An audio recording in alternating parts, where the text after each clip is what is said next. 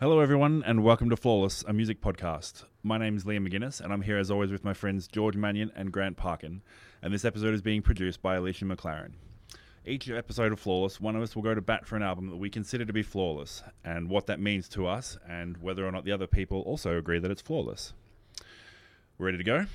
Sure. Let's go. Alright, I chose today's album and I'm going to start off with a story. Yes. Yeah. I love, I love stories. Oh, you're going to have some kind of emotional story Here we that's going to go. make me not be able to talk smack about this album, right? Probably. You don't plan to talk smack about my favourite album, do you? Or one of my favourites. Alright. Let's see. In the early 90s, I didn't actually listen to a lot of music. I didn't really pay a lot of attention to it. I mostly just listened to pop radio. I collected compilation albums. I didn't really know why you'd ever buy an album, a single album with all songs from the one band on there, because surely if it was just the one band, all the songs would just sound the same. So that's why compilation albums were so great. In 1997, I first started going to uni at QUT here in Brisbane, and they had what was called O Week, so Orientation Week. And at the end of O Week, they had a concert. It was a free concert for students, and a friend of mine said, hey, we should go along. And I was like, yep, that sounds cool. We should do that. So it was my first ever concert, and a little bit after they announced the concert, they also announced that the Australian band Spiderbait had just become the first Australian band to win the Hottest 100 Triple J listener poll, which was pretty exciting because the band we were going to see was Spiderbait. So we go to the show. It's my first ever show. I don't really know what I'm doing. It was here at the River Stage in the city, which if you've ever been there, it's just like a big stage and then a big hill sort of auditorium down there. I took my backpack, which I would now never do because I hate backpacks at gigs, but I didn't know what to do with it, so I took it and I sat up on the hill and I watched Spiderbait, and they absolutely blew my mind. I was amazed at the whole concept of live music and how it was working, and seeing the crowd down below sort of moshing and really getting into it. So I don't remember if I went straight out and bought Ivy and the Big Apples the next day, but if I didn't, it was probably within a week or two that I got it. And 1997 was pretty much my formational year for music. That was pretty much the year that I learned what kind of music I liked and what I was going to be doing and how I was going to listen to it. And this Spiderbait's Ivy and the Big Apples was basically the cornerstone album of that year for me. How old were you? I would have turned 18 that year. 18, and you'd only just been to your Yep. first ever concert. Wow. So I would have been 17 when the concert happened, but yeah, I turned 18 that year. I didn't get into underage gigs or all ages gigs at all when I was young. Weren't bothered, eh? And No, this just somehow- didn't. My friends, the people that I hung out with, didn't go to gigs. Yeah. It just wasn't something that we did at all or had any awareness of at all. Sure. Okay. That is entirely different to my life. Yes, Wow. it's entirely different to most people's I love lives it. who I hung out with who listen to a lot of music. It's like, oh yeah, we went to all ages gigs, and Yeah. I was just like, I don't care about all ages gigs because I never really needed them when I was growing Sure. up. So I was putting on gigs when I was 15. yeah, Wow, huh? Wow. So, That's but a now great you're like, story. it's a good story. Yeah. It's Great not one of story. those like heartbreaking stories that's no, going to let me. not heartbreaking. No. Yeah, it's Uplifting. formative. It is uplifting. Yeah, it's Yeah. got Good. I was uplifting. expecting some kind of like, this was the album that made them pull through out of the coma. Yeah. You know? Yeah. That kind of story. So yeah, I'll definitely be bringing some other 1997 albums along Okay. to the podcast at There some we go. stage. But I thought, as the sole Australian-born representative here on the podcast, I thought I should get some Australian albums going. And this is the one I picked today: Spiderbait's Ivy and the Big Apples. Awesome. So they played most of this. This was the album that they're touring with at the time. Yes, yeah. So I don't remember any. I remember maybe two of the songs, like the two big singles that I knew of at the time from Yep. having started listening to some of that radio stuff. But I don't remember what they played or in Sure. particular. Okay.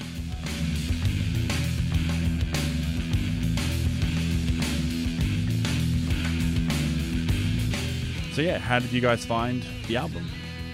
I liked it, eh?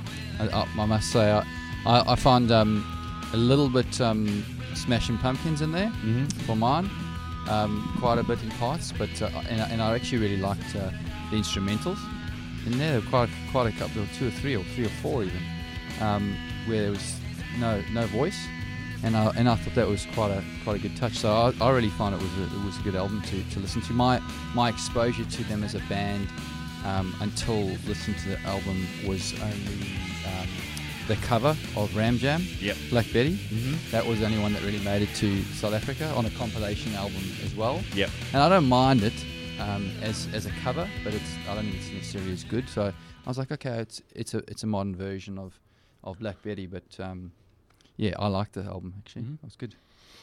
This is my first exposure to this band. Entirely. Mm-hmm. Yeah, so I was somewhat sheltered in the UK from Australian music, largely. There was the Silverchair and Powderfinger came over, but that was And in kind excess, of- come on. yeah, I know, but they weren't in my genre Sure. range. But so when I first listened to this, I was like constantly, because it was completely new to me. Mm-hmm. Like all of the musicians and the record and everything was completely new to me. It was like a bit of a, this is new, and it made me feel uncomfortable because I'm like, usually I'm like, I've got some cultural reference to to music. I'm like, well, this is actually the producer of this is the producer of. So it was the first time. This was my first ever listen. And I will admit, I was making egg and lettuce sandwiches when I first listened to this album. So on a tiny Bluetooth speaker. Cool. But that's my regret because I wish the first time I'd listened to it was on a proper stereo system. Yeah. Sure. But I was like, I needed to listen to it. So I popped it on and I was like, this is really cool. So I was like listening to it and going, yep, I need to be more informed on the Australian music of the past 20 years at least that have formed the Australian music of today, because I'm in two bands over here with Australian people and I feel a little bit like I'm not really pulling my weight when it comes to understanding the references, cultural references they had. So I was very grateful to have an influential Australian band and listen to an album for the first time, despite the discomfort. Yeah. Pride, isn't it? That's your own. Despite the dent in my pride that Yes. that I didn't already know it. But I do have like lots of when I was listening to it, I was going, this reminds me of this band, or this reminds me of that band. And sometimes I find myself going, I feel like that's a rip-off of this. And my instinct was it's a rip-off of something. But then I find out that actually this came out years before. And I'm like, I feel Maybe. so. It's like when people watch Die Hard and they think it's really cliche, and you're like, no. When This it was came the out, first one. this was the first. Yeah, absolutely. Like, I think you'll find. Yeah. That well, actually. subsequent ones are cliches. Yeah. But yeah, so as a general rule, I really enjoyed listening to this record, and will be listening to more of their back catalogue. Mm-hmm. So are they still going? Yeah, so I'll just do a bit of a recap. I should Please. have done that before I asked what was going. How you Yeah, guys come thought. on, Liam. So- I want to know the Come history. on, of we it. want to Come know on. some So- stuff. Sure. Ivy and the Big Apples was Spiderbait's third album. It was double platinum selling record that reached the top 10 albums chart in Australia and also won the 1997 ARIA Award for the best alternative release. They didn't go to the award ceremony, so they had to be collected on their behalf because they kind of assumed they didn't really care about ARIA Awards back then, and they just kind of assumed they weren't going to win, so it was just collected on their Wow, behalf. Yeah. So yeah, featured So they the weren't even single- on tour. They just elected not to go. Yeah, that's what Wasn't from like the they things had that I a was reading. reason. No, they didn't have another show that night. They Yeah. were just like, yeah, no, we're just not gonna. That's fine. So it featured the single Buy Me a Pony, which reached number 1 on the Triple J Hottest 100 for 1996. And the second single, Calypso, reached number 13 in the Australian singles chart and was also a bit of a hit for them overseas as well. That was used in a movie. It was used in 10 Things I Hate About You. Correct. That's what Yes. I discovered. But it wasn't on the soundtrack. No, for some reason. Yeah, weird. Which is weird because of those songs, there's always like songs that are on the soundtrack but not in the movie because they just thought of it. Yeah. Well, this one's actually in the movie and then they just didn't And bother they didn't putting put it it in in. the soundtrack. And it's Julia Stiles, and she's really cool. It was a Yeah. scene with her in it. So I'm going to have to rewatch the movie and then go, Mm. So technically, I did hear Spiderbait, Yeah. but You just didn't know it was. I didn't know because it was during that movie. And you liked it. Probably. at the Who knows? Who time. can tell? I liked But it you at the time. didn't- Yeah, yeah. I would have It done. didn't make you hate the No, movie, so yeah. that's got to be a plus. I didn't. I enjoyed the movie. Yeah. There you go. There you go. So Spiderbait are Cram, Mark, whose name calls himself Cram when he's in the band, on drums and vocals, Janet on bass and vocals, and then Damien Whitty, aka Wit, on guitar and definitely not vocals. So I've been seeing this band for 20 years, and I've never once. I don't know what he sounds like. I don't know what Okay. his voice sounds like. He's never had a mic stand. He's never like said anything. He's just like he's the guy that just stands there and does awesome stuff with guitar. He is one of Australia's most underrated guitar players for my money. Like when you're talking about top 5 guitarists in Australia, he should be there. But I don't know if he's not that flashy. He's not like, he doesn't like walking up on top of the stage and doing the big moves and stuff. He just stands where he stands and just back delivers. and forth and delivers. Yeah. That's awesome. So, yeah, yeah. I do love the fact that the male vocalist is the drummer. Yes. I'm a fan of that when that happens. I'd like you to give Janet her full name, please, because... Her name is Janet English. Oh, Oh. Just English, is she? Is she? Yeah. I Is enjoy she? it. I just wanted you to do So that. yeah, so they formed as a band in like 1989. Their first album was called Shashava Glava and didn't come out till 1993. And then their second album was The Unfinished Spanish Galleon of Finley Lake, because they were from Finley and apparently there was a boat there that was just unfinished for years and years. So they were like, hey, it would be a cool album name. And then they finished the boat while they were recording the album. Where's but they'd Finley? already locked in. It's like a regional, I think it's in Victoria Town.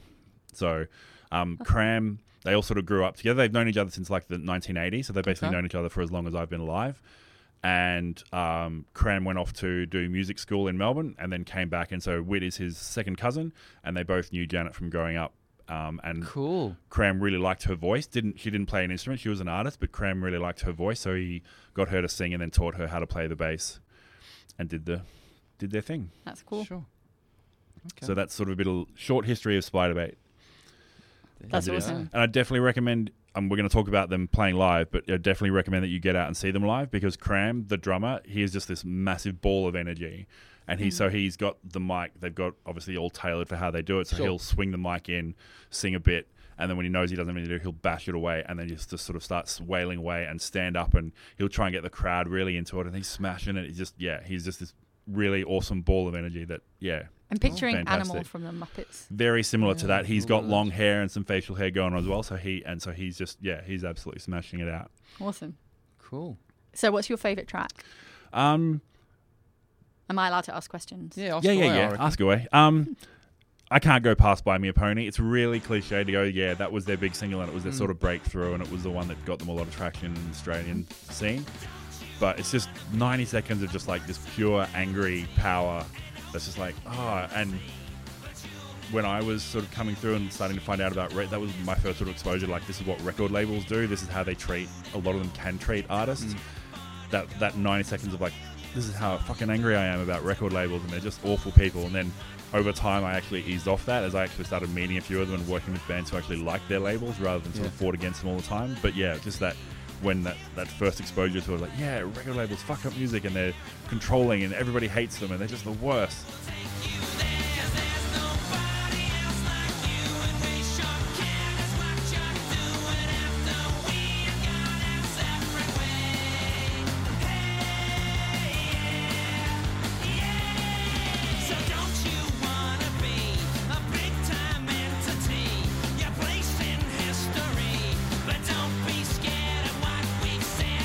So I mentioned to you guys when I was telling you which album to listen to that one of the songs had won the Hottest 100. Did you pick that it was Buy Me a Pony when you listened to it, or were you not thinking about that at all? I wasn't like that. thinking about it. Sorry. That's all right. Because I probably would have gone like Calypso just because it was so 90s. And so, like, when I first listened to that song, it just made me wiggle. Yeah. So I was like, oh, I'm having a wiggle. So that would have been the one I assumed. Because for me, like, just listening to the album, you can't take that away. Like, that big song just stands out so obviously as, like, for me, because I know it's the one that won it and it was their huge song, and they've been playing it so long now that they do sort of alternate versions when they do it live. They don't just play it straightforward because they're almost probably getting a little bit sick of having to play it. Yeah. But yeah, so they always sort of fiddle with it a little bit, and Cram's done solo acoustic guitar versions and they just do all sorts of fun stuff with it. So, how many times have you seen them live? Come on. I would say at least 20. At least That 20 is times. many times. Between festivals and Yes. house shows and various things. Yeah, I would have gone to like they were Since 1997. One a year. So, I was going to say, For 1 a 2 year. years. Mhm. 1 a year. So annual sort of expedition. So do you remember your wedding anniversary and your Spiderbait anniversary? Is Yeah. that- I remember my Spider-Man anniversary, not always my wedding anniversary. Okay. Well, Well I know done. your wife. Hello, Michelle. Yeah. That's all right. And- She forgets as well. We forget. That's the thing. That's our thing that we do. Maybe I could remember yours. Yeah. Maybe that could be the thing that we There do. you go. Yeah. I'll just send you a present every year and you go, shit. Yeah. Oh, So yeah, no. So like all through that period, sort of 97, 98, 99, 2000, they were the festival band. They were on every festival lineup. There were sort of festival lineups at the time that was like if you were on one, you couldn't be on the other because they were sort of slightly competing. Yep. And every year they would be on one or the other and just absolutely tear the house down every single time. So it's been I've seen them a lot of times, and every time I see them, I think this is probably one of the best Australian live bands going around. It's just and like the older they get, the more sort of I guess a bit that self-awareness a bit and they're just so in control of what's going on and the crowd and everything. So it's been every time it's been fantastic. So you got plans to see them again? Are they touring at the moment? So this year, because this album turned 20 this year, they actually toured this year on playing this album in full. Okay. Which and so that meant they were actually playing some of the songs on here that they'd never played live before. Yeah. So that's Janet's soft little acoustic number, which is written Going down Off? here. Going Off, yeah. She'd never played that live before, like that, because it was just her jamming in the studio, just having a bit of fun and mucking around, and they liked what came out of it, but it never really fit into the live show. Sure. Until you go, okay, now we're going to play every song on this album, and they did it. I've seen some people cut up, felt up, just when they're dancing, singing, grinning, watching the band play.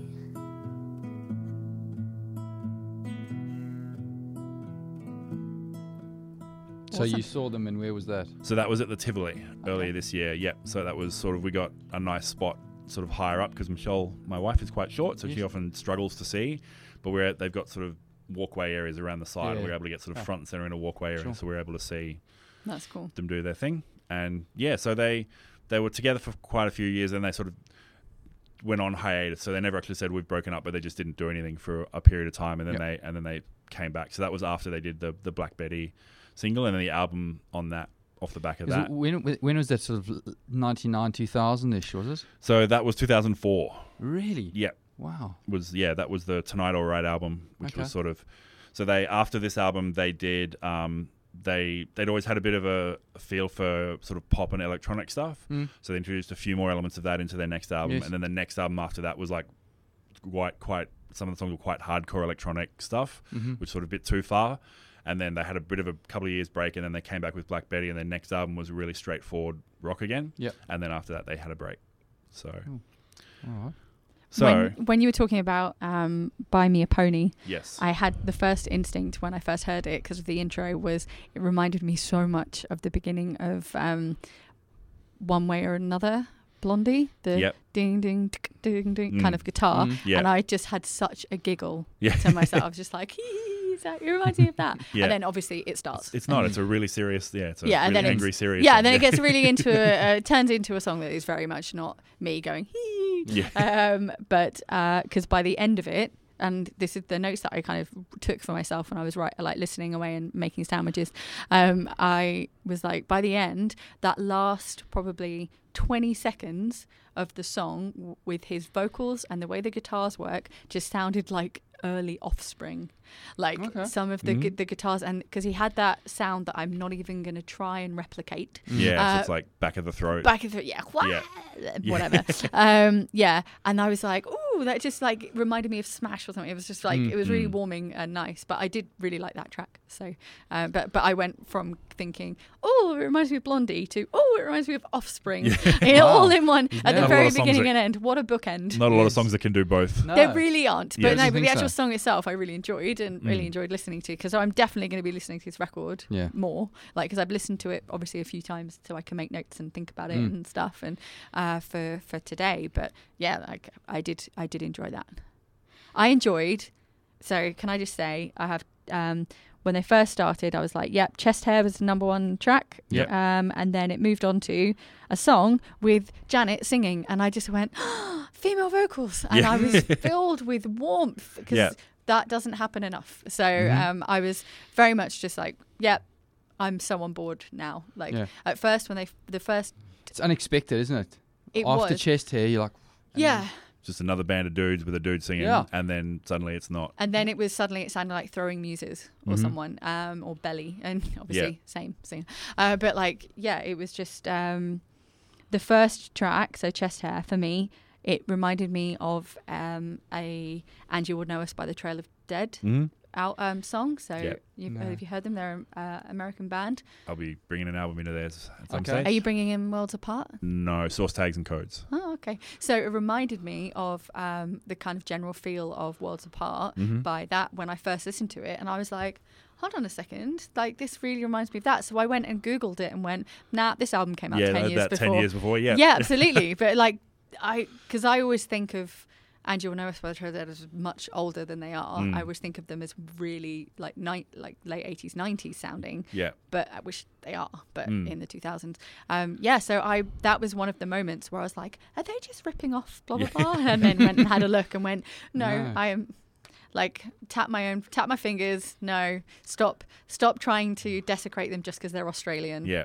No, I really love, like, this is the ideal album intro. So you start off with something that's really great in Chest Hair, and then you kick it up a notch for Hot Water and Milk, and then you kick it up a notch again. So you haven't sort of put your big top single first track out, but you hit the real album highlight as track 3 with Buy Me a Pony, and then they ease back off for When Fusion Ruled the Earth into that instrumental track. It's like, we can do all sorts of... So the first 3 tracks, they're all sort of pretty similar sounding.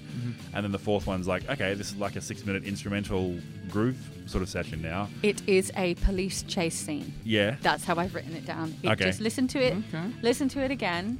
And imagine a chase scene, like maybe like a 70s, 80s chase scene with police going in. And at the beginning, it's like a kind of thing. And then it eases off a bit by the end because it feels like it should be on a running playlist, like going out for a run. But then it eases off a bit and it makes you feel like the perp has jumped out the car, gone into a building, and now they're going to follow them around the building. Look at your imagination go, I hadn't heard that. Yeah. I hadn't. All this whilst making sandwiches. All this whilst in a realm of egg and lettuce, yeah. So, that came up for me. Because I was listening to it and could visualise so much going, this is... maybe I watched too much TV, but it was just so much like a chase scene. It was brilliant. Like, I really loved it. Because sometimes instrumentals on albums kind of annoy me.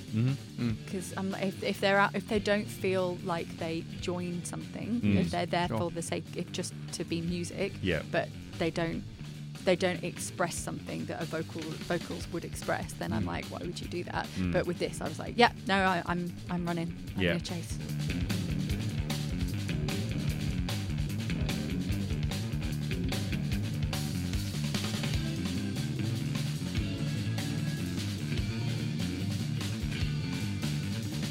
So this was one of the reasons why I want to talk about why I found this album flawless, is that it takes elements. So when you describe a band to someone, it's like, oh yeah, they've got a drummer, singer, a bassist, and a guitarist, and a bass singer and a guitarist. That sounds really boilerplate. It's like, yeah, 3-piece rock, whatever. But this band has always been really experimental, and on their first 2 albums, probably a little bit too much. Like their albums sound a little bit too much like a jam session, where they were just like, yeah, let's just go into the studio and play around a bit, and just write some really short, sharp songs on the fly and see how it goes. And it's still cool. But this was the first album where it really felt like they got it together a little bit more, and then also managed to capture that balance between we're like a powerhouse rock live band, but we're also going to use some studio tricks and some internal studio stuff to really sort of figure out what our sound is, and just try lots of different things and throw them at the wall. We don't want to just have 7 or 8 of 9 songs that all do sound the same. So that's where I talked before about why would you get an album where all the songs sound the same. It's like, well, this is a really good antidote to that, because you could play this to someone and that you would never ever accuse them of having songs that all sound the same. So that's one of the reasons why I really love it. So when you went to go and buy it, did you go and listen like we did in the old days to like HMV and Queen Street Mall and say, can I listen to this please, and you push through the tracks? Or I was always too paranoid to ask for if I could listen to an album beforehand. I always kind of felt like, no, I should just go out there and just buy it. So always so like daring. Living on the edge, man. Oh, I thought I was the other way. I was a bit lame. Like I just didn't want to. You just didn't want to have to talk it's like, to a person. Can I just buy this and don't judge me? Yes. So you're the kind of person that likes self-service in a supermarket? Yes, I do self-service in the supermarket if I can. So you don't have to talk to the people? Yeah. Okay. Yeah. I wish there was an option in cabs and Ubers where I could pay them an extra couple of dollars to not talk to me during the trip. It's like I'll just put a button on that says don't talk to me, and at the end of it, if you haven't talked to me, I'll click a link that says, yep, you can have an extra $5 or whatever. Many years ago, I used to pretend that I was deaf because I knew sign language, just so I would stop people from talking to me in takeaways. Wow. The phone's really good. I've found it really great because as soon as I get into one of the things, I can just instantly pull up the phone and go, here's my thing that I'm doing while they're on this trip. You don't have to talk to me. Oh, look at all of our social hang-ups. Yeah. Aren't we good? And I talk to them all the time. I talk to all my Uber drivers because I find out such interesting things about like civil wars in countries in Africa that I didn't even know existed and stuff like that. Yeah. It's pretty awesome. Sure. My I did take a hiatus this is a brief sort of offshoot. It was the Ashes 2006. I'd been here, for just a couple of months, and an Australian-born taxi driver actually picked me up, which is unusual. I found subsequently, And this guy proceeded to tell me that he wasn't interested in the Ashes at all because the previous series had been rigged by the British and Australian course. governments. Right. That makes sense. Exactly. So the Aussies had won for too long, and there'd been the bombing in July of 2005 in England, and to pump up the spirits of the nation, there'd been a little shady deal between the governments. As So a British I person at the time, I did not feel enthused whatsoever by any win of the Ashes because I didn't know what it was. There we go. Just so you know. Yeah. But there you go. That was a nice segue, though. So So, Liam, tell us more. Tell us So more about I songs actually that you have a love. quote from Cram. So I talked before about how this was a bit of their breakthrough album Did you and how call they him? were ubiquitous. No, I was reading all sorts of interviews and stuff. So, and I quote, "It was just going from playing pubs to this huge festival." So he's talking about the Big Day Out in 1996, which is what they would have played like just after January, February. 12 months before, but it sort of happens in that, January, February, Australia Day sort of Yep. time. And it was basically Australia's big festival for many years. It was still just going though, isn't it? no, so last 3 or 4 years it shut down. So didn't know that. they had trouble with venues and securing lineups, and they got some people in to work on it that they shouldn't have got involved with, and just all ended acrimoniously and very sad. That is So- sad. Jeez, I don't know. Okay. But I quote, "It was just going from playing pubs to this huge festival, the Big Day Out in 1996, and getting the entire 30,000 capacity crowd with you. You feel a change, and I think that had an effect on the record too, knowing we want to make songs that are bigger, and it's that transition where you feel yourself turning into a bigger band." And I think that's what comes through on the album. And I think more so if you go back and listen to the early ones, it's like, Sure. this is the one where they really go, I think this would be their defining album for a really long time, like the one they'd want to share with people as much as possible. That's awesome. We are recording this at the Edge, State Library, Queensland, and members of staff here, I was talking to them in advance, letting them know what we were doing, some of the engineers, and they were like, "Oh, that's an interesting one to talk about this particular record." So they were very impressed. So they are still around, and I think a lot of Australian bands right now would consider them to be like forefathers, grandfathers, sort of, and very influential on if not necessarily the sound, definitely sort of that energy and that aggression of that live show, which is definitely You are second to none. selling the live show well, by the The way. live show, absolutely. You guys, go. I'll definitely be letting you know next time they tour, and you guys should definitely come along because Yeah. I feel like if we don't go, he won't come back. It would be sad. It'd be so sad. I will buy you tickets. That's how far I would go wow, to there we get go. you guys there. Done. She's done. Yeah, well, I But mean, they were absolutely like a huge festival band, so they could trim their set down to just be like the power rock ones. Back in my younger days when I got into the mosh pit, they were perfect for the mosh pit, especially Calypso, because of course Calypso has like the really soft start and then double drum hit and then into the power rock. And of course, the good thing about those mosh pits is that moment of anticipation, like here's the moment in the song where I get to stand still and I get to have a bit of a breath, and everyone sort of stands up at the same moment and double hit, bang, yes, and we're off to the races.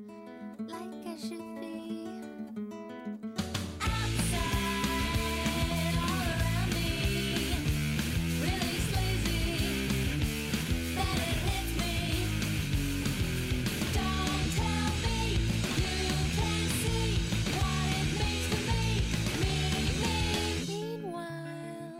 Because that song has like 3 of those moments. off to the races. It was just really, it was such an amazing live song, and it was just, the whole crowd would just go off every single time. So, Would you marry them if you were given the chance to Yeah. marry them? I'm already married. That's Like- not good. That's no, not but going like to work. at That's Friends, the slippery you know, like slope that all the Friends. people have been saying. It's like, Oh, You could have, like, if there were famous people and they were willing, your celebrity exception list. It sounds like they'd be right up there on yours. No, not quite. No. Okay. it was worth a Good to ask. question. Good to Yeah. ask. Good to Just to check where get the clarity. That's cool. Did you guys have any other favorite songs off the album that you wanted to talk about? Hold on, I did. There was a point where it was, it sounded a bit like My Bloody Valentine. Joyce's Hut. Oh, Yeah. yes. Yep. Okay, so that was the one that I had samples and drums in Mhm. the intro. Yep. And then when the vocals came in, it was completely contrasting.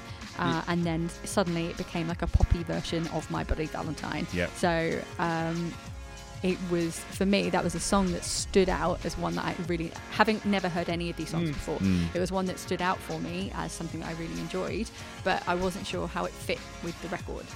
that was actually the 4th single they released off the album. Really? They put a video out and put it out as a single release as well. Like I will never understand it as well. Like I get in their experimental stuff, like how that all fits together. But yeah, so they did Buy Me a Pony and Calypso and Hot Water and Milk, and then this was the 4th single that they put a video together of all this like vintage footage from their town of Finley, and just put out. I always find really weird. Well, yeah, because up until Going Off, like including Going Off, the album made so much sense to me. Yeah. Mm-hmm. But then Don't Kill Nipper came in. Yeah. And don't get me wrong, I'm a hardcore kid. Like, I've listened to hardcore bands for many, many years and stuff. But I was really confused. Yeah. So when that came on, I was like, okay, well, I really love hardcore heavy guitars and I really love the drums. I really loved it instrumentally. The vocals seemed to be mastered differently in that song. So the vocals were lower than the guitars in that song, and suddenly it felt like this 90s like post-punk hardcore band, and I was really confused. It had none of that little, I don't know, there's a special little treat that comes with all of the songs before it. So all the songs before it had, I've got like, I was dancing in my bedroom, or I'm like, this one was too short because I loved it too much and stuff like that. But then that came on, I was like, I like this song, but why are you here? So, and then at that point I was listening to the record and just going, I feel like this record should be 3 EPs. Yeah. Okay. By the same band, where I feel like, so in the complete opposite way to how you are, Liam, where you're like, I love the fact that they sound so different in so many songs. I was like, this is too different. Yeah. Like, because it sounded like a compilation of songs, and I was like, no, this didn't I was really annoyed. Flow going, for you. All of these songs I really enjoy. Like every song independently, I liked. And like I really enjoy listening to you, but I was like, no, you don't belong there.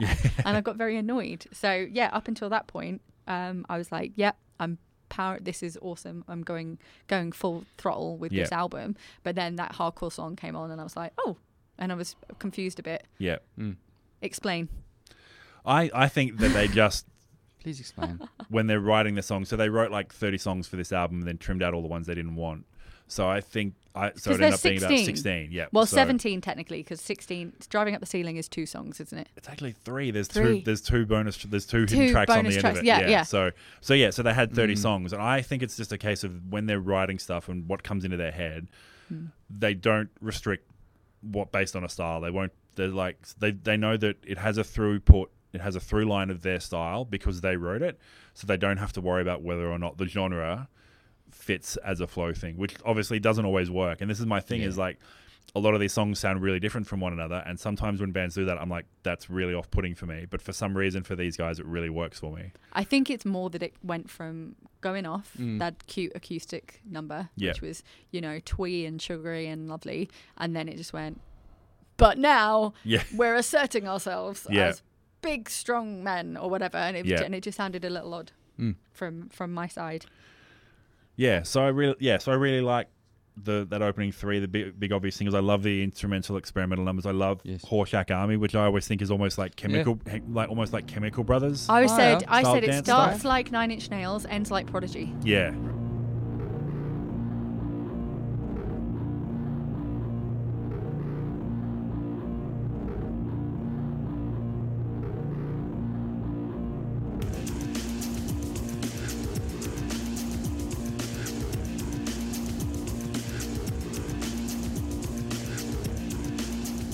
So definitely that English punk dancey sort of stuff. Totally. Yeah, I'm totally with you.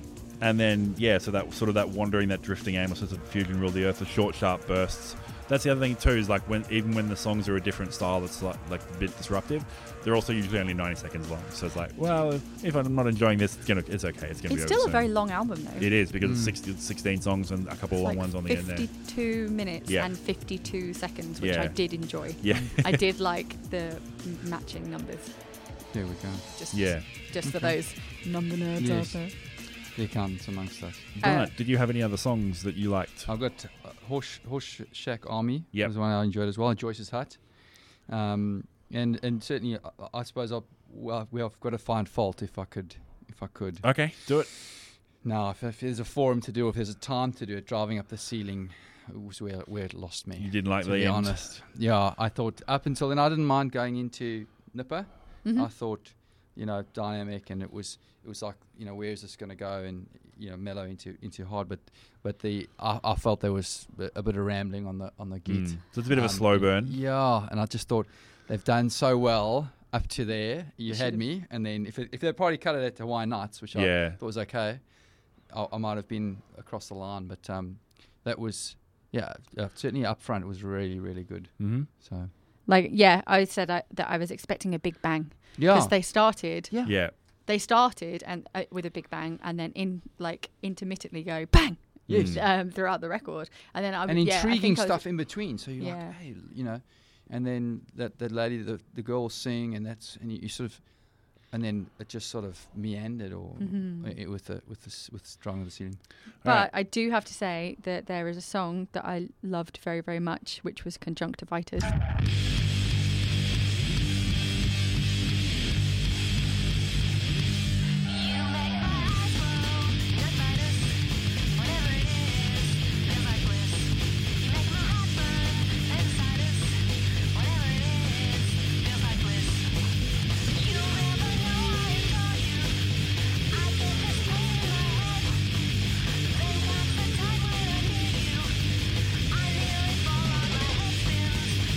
Conjunctivitis is awesome. Just like that blast of...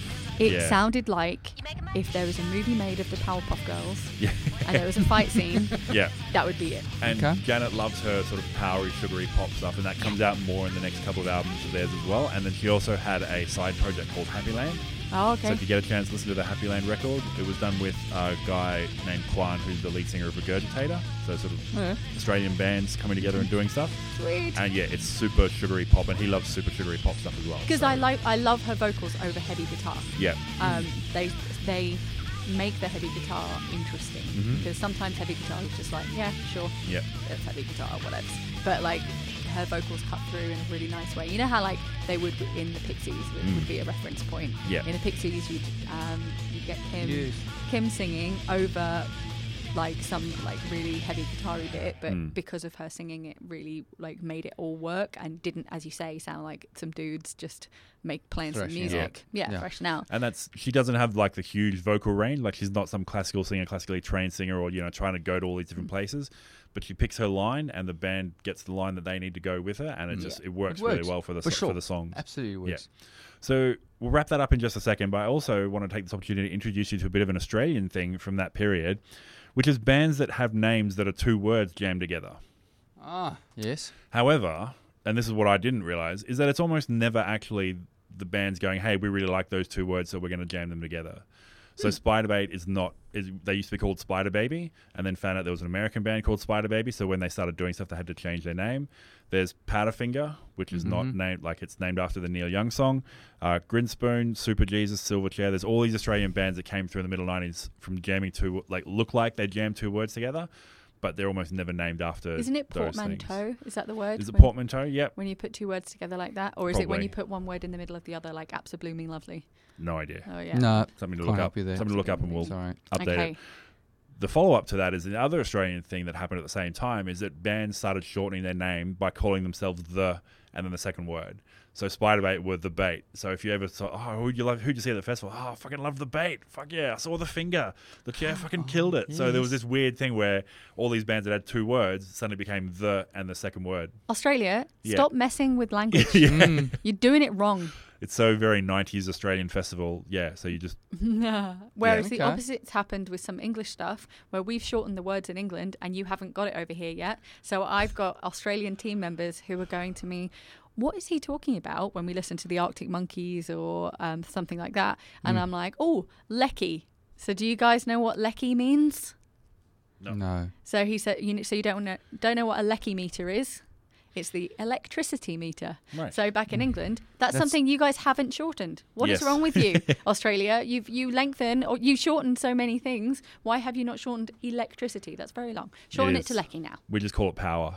Yeah, it's just power bill. I had a landlord once a landlord that couldn't speak English very well who used to call it gas and lights.